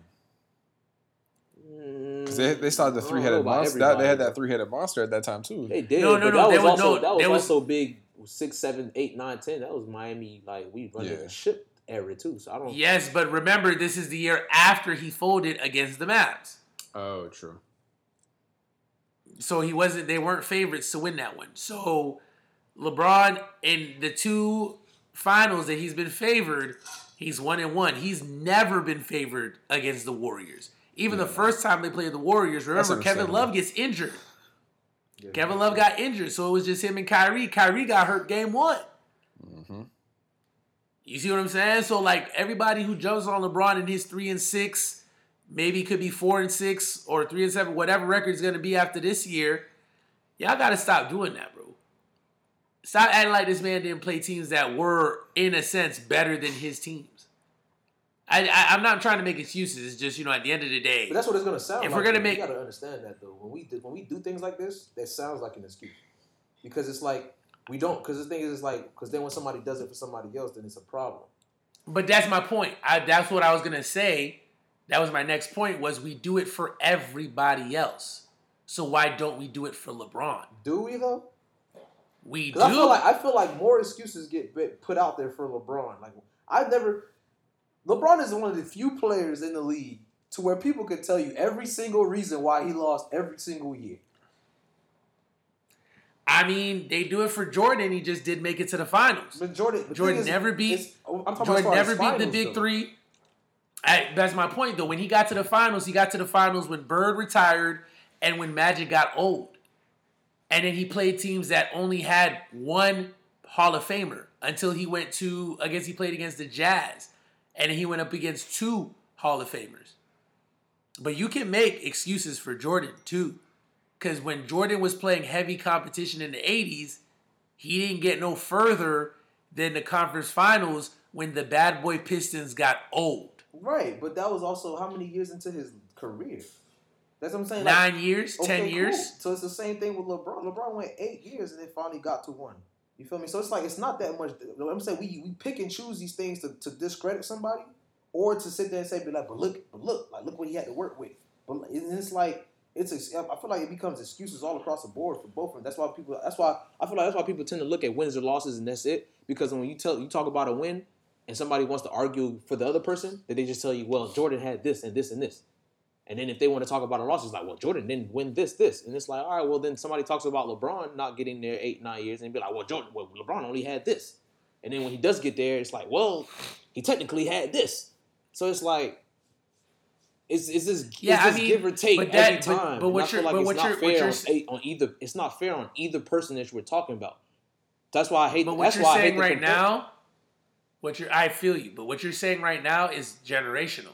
I feel like the same people around you that can do that for LeBron is the same people older than us that can do that for Jordan. That's what I'm saying. That's what I'm saying. In general, it's not fair to do. It's not fair to continuously talk about, oh, this person had this, oh, when they won, or this person had this when they lost, because it becomes that's why to be honest with you, like I said, I don't like comparing anymore either, because at the end of the day, everybody's gonna play that game and try until you figure out who had worse win or who had least to work with or who had to face the weaker opponent. It becomes too much rather than just looking at play. I feel you. I understand. I'm not saying completely. You don't. I'm just keeping the conversation. No, but no, we're saying the same thing. That's what I'm saying. I'm like, if we're gonna make excuses for other people, like the whole point is like there are excuses that are made for LeBron, but I feel like they're the wrong ones. Like, we got to talk about the ones, to me anyway, that make sense. Like, he has played teams. Like, people are always like, oh, he had these super teams, and he had this, and he had that. And it's like, well, LeBron ran up against his fair share of stacked teams, too. That's what I'm saying. Like, the arguments that are being made on both sides, you know what I'm saying? Like, if we do it for other players, let's do it on the other side for LeBron, too. Like, I feel like, although, yes, a lot of people make excuses for LeBron, in the same context, I don't hear other legends getting shitted on like LeBron gets shitted on. LeBron is all that gets talked about right now. You're not going to hear about other legends if they're not playing. That's fair. But all I'm saying, I'm just presenting arguments from the other side. Right. Yes, he's 3-6. He's 3-6 in the finals. Cool. Of those 3 wins, he was favored in one of them. But you do realize it's about to be the same thing this year, right? And it's You can't. What you mean? They're gonna if they win this year, it's gonna be he's gonna catch more scrutiny. And as great as he plays, of course, people are gonna mention. Of course, it's gonna and it's I can't and it's not even and this time it's not even something that you could really. I mean, it is, but it's not because and one thing I'm not liking, and that's why I feel like people need to be more so like we gotta start. I understand LeBron is who he is, but we disrespect people because of LeBron James. We disrespect players because of LeBron James. Somebody just came out and said that AD just got made a better player. Like AD wasn't. That's not true. Like that's not true. That's not true. That's analyst. Oh, I forgot which one of these analysts was saying it right after the game, during the game. Oh, Mark Jackson of all people sat there and said that LeBron James has made AD better. How dare you size Anthony Davis as if Anthony Davis has not been playing like this his entire career? The only thing that has changed about Anthony Davis's career is the team that he plays for. But other than that, Anthony Davis has been doing the exact same things that he's been doing since he got here. But now all of a sudden, because he's playing with LeBron, now it's all of a sudden, oh yeah, LeBron made AD the player he is. Yeah, now. that's wild. That's wild to me. AD is legit the reason, in my opinion, but at the same time, LeBron is still balling. But AD's really the reason why these boys are up 3, will beat the Nuggets the way they beat the Nuggets. Oh well, LeBron doesn't get close to the finals without AD. Like, we need to start saying that. And then and now AD's really showing you that D Wade probably did the most work to better LeBron's leadership, how to be a humble superstar, how to be just a star in the league, how to really be a star. I think D Wade did a great thing for LeBron's mentality. AD is showing you I'm the most skilled, best teammate this man's ever had in his life. Because when I'm on the field, when I'm on the court, LeBron don't got to shoot. He don't even got to give me an assist. I can get my own. I can drop more points than him if I want to. You can't really say that about a lot of people when it comes to that play with LeBron. That he's like, nah, this person will score more than LeBron. AD will legit score more than LeBron and not have a problem. You feel me? So it's like, I hate the fact that people use LeBron's greatness to disrespect other players. Because it's like, come on, AD's been like this. AD might walk out with Finals MVP based on how he's performing. Nah, they'll give it to LeBron. They won't. If they give it to LeBron, I'm gonna call bullshit. Unless LeBron does Game 6 Celtics LeBron type shit. But so far, AD's been the hot hand on that team. I agree. So if they end up giving it to LeBron while AD's playing like this is why that becomes my problem with the whole LeBron bandwagon. Because now you're diminishing people on his team because he's on the team.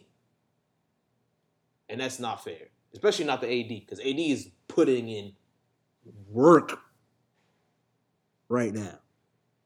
While they was losing last night and then they came back, started blowing them boys out, LeBron wasn't even playing like that. He actually had like 7 points going into AD was legit carrying the team for most of that game until, then it became out of hand and LeBron came in and started, having LeBron-esque game. But AD really was doing most of the work and he's not getting none of that credit. It's getting past it and it's like, oh yeah, you're doing a good job being LeBron's psychic. That's disrespectful. I feel that. We'll see what happens at the end of the series. Right. We'll see. Who y'all got winning the finals? Heat in 6 or 7. I got to keep the same energy. Yeah, I got to keep the energy. I had Heat in 7. It's not looking good because the injury bug is happening. Yeah. Which is unfortunate that all of a sudden, game 1. Right. I'm hoping it happens. The only reason I got Heat winning, one, because I need them to do this for D Wade. That's really the biggest one. If they were able to do this for D Wade, I'm good. Because I feel like D Wade needs them to win one for him. But I feel like Kendrick Nunn has his chance to make a name for himself right now. And he needs to take advantage. I feel like if they were to win this finals, he is now going to be the biggest X factor. The guy that was running up on Rookie of the Year and shit like that, you have to now come in and do what you need to do and show why they shouldn't have benched you for Dragic. Because Dragic came in there and did his thing, but you were almost a rookie of the year. And they need that more than ever right now. So if he shows up, like I need at least one 30-point game from Kendrick Nunn. And then he got a chance. I just think, there's a reason why the injury bug's going around. Lakers have been proving that they're the toughest team in the league. They're just rugged. They're big. They can defend multiple positions. They got size, and all of a sudden now they got depth. Like the comeback that they did, you're right. LeBron didn't play. AD made the first 5 points, but KCP was the one that hit like 2 threes in a row, was killing it on the defensive side of the ball to really start that run in the first place. Rondo comes out and it's all she wrote. Like I feel like Rondo's going to be the X factor. I don't think the Heat have an answer for Rondo because Hero can't guard him. Robinson can't guard him. If you put Butler on him, you're taking away from LeBron. If you take guard him now. Yes, that's true, but Nunn isn't really known for the defensive side of the ball either. So it's interesting. He's the X factor, and when he was guarding Rondo was giving him issues too. When? So Kendrick Nunn wasn't even in the game like that until the end. Okay. And then when he came in at the end, it was garbage time. Like he came in and I feel like Kendrick Nunn came in at the end of the game just to see if he can get his shooting together. Because now he knows, like, you're probably going to start next week. I mean, this Friday. So I feel like this Friday, based on how he plays, will really determine whether or not they get swept or not. Kendrick Nunn's play this Friday. If he starts, because I don't know how they might fuck around and have Tyler starting at the fucking point this week just to be weird. I don't know what the Heat really going to do. But I feel like what will happen is Kendrick starts with the same. I don't know who they'll probably have Olynyk playing against over Bam or Duncan Robinson, which is a problem. I do feel like they do need to go big. That small ball shit they tried was horrible. They got matchup issues with it. They don't have matchup answers for the Lakers. And Kendrick Nunn played like 20 minutes. He did not play towards the end. He came in at the third, and he did play against Rondo. What I'm saying is they were already blowed out. And they got blowed out. They were already getting blowed out by the time he came into the game. And no, I feel you. I'm just saying there's more. There's way more. If you're gonna, and I already went through these scenarios in my head. If you play the scenarios out for the Heat, how they're gonna like counter what the Lakers do, they have some real matchup problems. When they played the Celtics, they had the perfect game plan for everybody because the Celtics play small ball and only had Theis. Now you're going up against a team that's got Howard, AD, and McGee. And McGee and Howard are really the defensive guys, so where AD doesn't really have to concentrate as much on the defensive end. Are they playing AD at all? I mean, not AD at all, but McGee? McGee? They started McGee. They started McGee last week? Not started McGee. I'm sorry. No. They started Howard, and McGee came in like 8 minutes in the game. Yeah, McGee played. No, he didn't. Bro, McGee played. They're saying that they're flirting around. Kuzma played. McGee did not play that game. McGee didn't play? I did not see McGee last night. Okay. Yeah, I think I agree with you though for sure that Dwight having a center and another center pretty much on the court. You're right. McGee didn't play. You're right. I feel like Dwight. You're right. Dwight's body is causing the distraction for the Heat because Dwight went in there. Bro, they're roughing them boys up, bro. They're bumping them boys. They're giving them boys difficulties. And realize this is the first time the Heat are really playing like a physical team. Who have the Heat played throughout the playoffs? The Celtics. The Celtics was a physical Celtics, team. Bucks. Who they play before the Bucks? Pacers. Pacers aren't physical. Bucks aren't physical because even their quote unquote big man, Giannis is not physical. Giannis got worked by the Heat, and the Celtics definitely aren't physical. So the Lakers is really the only physical team they played. Mind you, the Lakers. From jump, like who did the Lakers play in the first round? It wasn't the Rockets. They played the Rockets second round. Who did the Lakers play? Oh, the Blazers. Blazers aren't really super physical. Nuggets, they bumped them a little bit, and the Rockets they play small ball too. But at least with the Nuggets, the Lakers were able to be like, all right, Jokic bumps a little bit, Millsap bumps a little bit. We were able to get right, but the Lakers are, outside of the Clippers, the most physical team in the NBA. And it showed like they was really putting hands on them boys. Right. It's a matchup problem, bro. The Heat have to play, and I mean, Jimmy said it himself, they have to play perfect basketball. No mistakes. None. No mistakes. It's a no matter what lineup you put out there for Miami, there's a matchup issue. There is. They got great shooting, but shit, like we saw the game last night. The Lakers were getting all the shots that they needed to get off. Yeah, You know what I'm saying? So we'll see. We'll see. Buddha, you said you got Heat in 6? Mm-hmm. Or 7. Okay. Or 7. Okay. No stress, no worries. All right, so we're transitioning to underrated bars of fame. I was talking about the final so long that I don't even have my underrated bars of fame set up. I'm lit. So actually I do have my song. You guys ever heard of the song Best on Earth by Russ? No.